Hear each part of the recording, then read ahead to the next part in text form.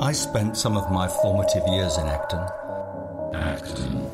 There I discovered Arthur Machen hiding in the library, a little dishevelled, jacket all ripped. And then there was Churchfield Road.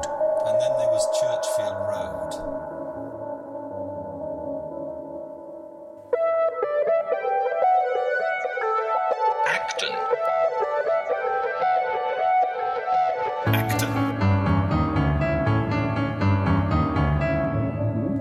What was there to say about Acton back then? Not much more than there is now. Halfway between Shepherd's Bush and Ealing, shunned by Chiswick, ignored by the river. There was the stink of Uxbridge Road and the clock tower on the town hall. You can see it from the Paddington train as you whiz past. Private apartments now. Lionel Bart, composer of the musical Oliver, retreated to Churchfield Road when he must have fallen on hard times. There's a joke in here I'll avoid. I never saw Lionel Bart. We heard he was in a flat on his own, not a great place for such a figure to find himself. Although, later, a song for an Abbey National advert and the generosity of Cameron Mackintosh ensured his stay there was short and his difficulties soon overcome. You see, when I said he'd fallen on hard times, he shouldn't have left it on the floor. Eric Ravilius was born in Churchfield Road. His paintings depict something quintessentially English, chalk and flint countryside, the shelter of a vale, the famous White Horse of Uffington from a railway carriage. He was lost forever when his aircraft disappeared somewhere off the coast of Iceland. Stuart Lee was there for a bit. In one of his shows, he describes Rimpe's on Horn Lane. Over the door it says Rimpe's, fags, foods and non-foods. Lee quips that he imagined going in there to ask for some sort of nuclear device. We went in there for hobnobs.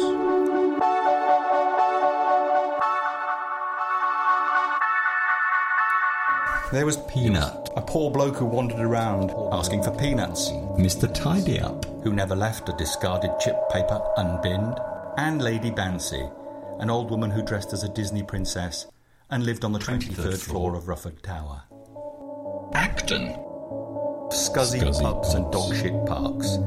Acton's scruffy anonymity served as the location of choice for gritty British cop dramas, The Sweeney, Minder, The Bill.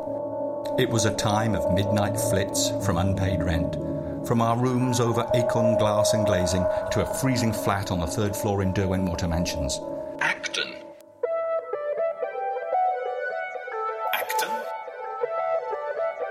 Derwentwater Mansions. The block stood on the corner of Churchfield Road and Horn Lane. There was no central heating, but the view across South London sort of made up for it. You could see from Canary Wharf to the planes taking off from Heathrow. Acton existed in a time warp that prevented it from sucking in any of the money that was all around us. We certainly didn't get any. The first Waitrose was in Acton. There's not one there now, though. A ghost sign haunts the high street.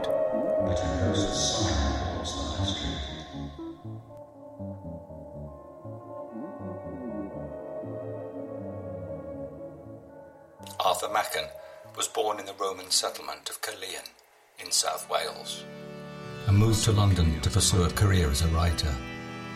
He mingled with the Golden Dawn, with Alistair Crowley and similar dubious characters. Arthur Machen superimposed infant memories on the urban landscape. London, like his childhood home of Caerleon, lay over Roman ruins, and these layers of history at certain times would slide apart like tectonic plates and reveal other realms.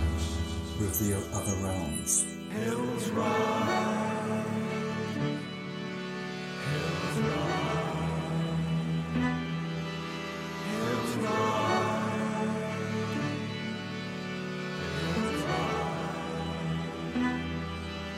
These days, he's thought of as a writer of weird fiction.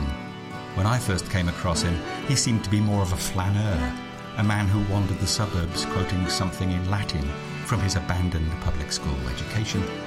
In my favourite book of his, A London Adventure, he does just this, stopping in suburban pubs for a gin. There's no more dignity in hard work than slavery. Look at the sunset red on my mountain. But he did work hard. His story, The Great God Pan, preempted Rosemary's Baby and was an explicit influence on Del Toro's Pan's Labyrinth. But it's in The Hill of Dreams that he produced serious novel-length literature. It's undoubtedly fictionalized biography.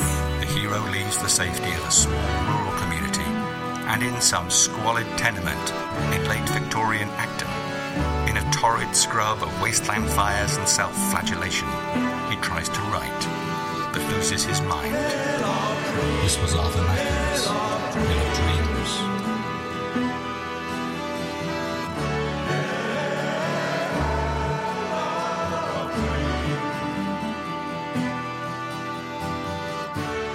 Hill of Dreams. Hill of Dreams.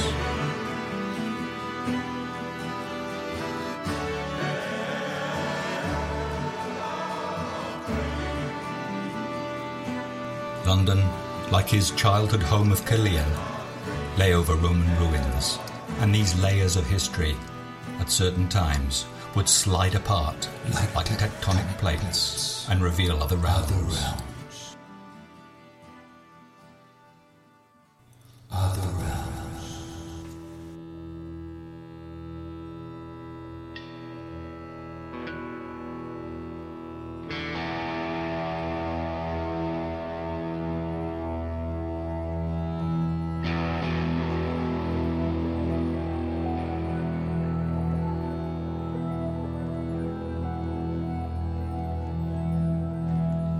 Machen wrote this.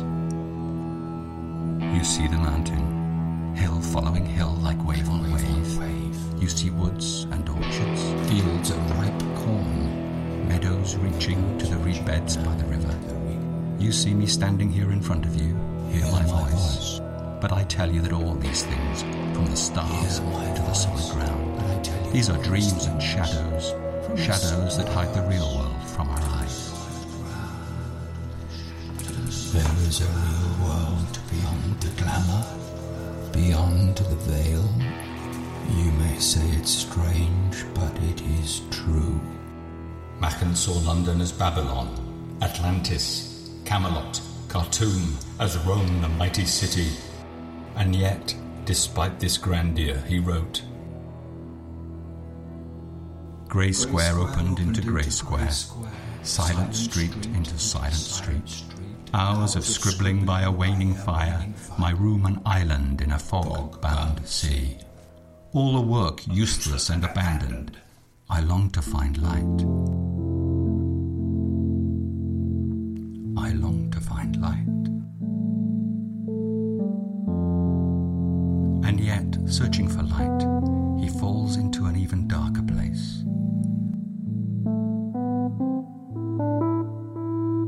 The hidden world wakes.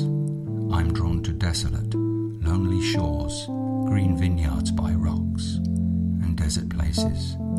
How can it be that the sun does not turn black? He called his work a Robinson Crusoe of the soul. A Robinson Crusoe of the soul. It was a means of survival in a world he could not fully come to terms with, but the island on which he remained stranded was not in an ocean, but in London. And for me, it was always the island of Acton. A Robinson Crusoe of the soul.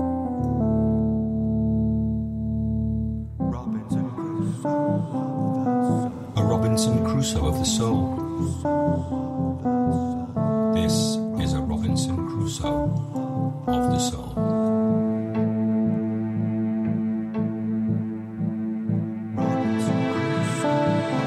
Of the soul. Of the soul. This is a Robinson Crusoe of the soul.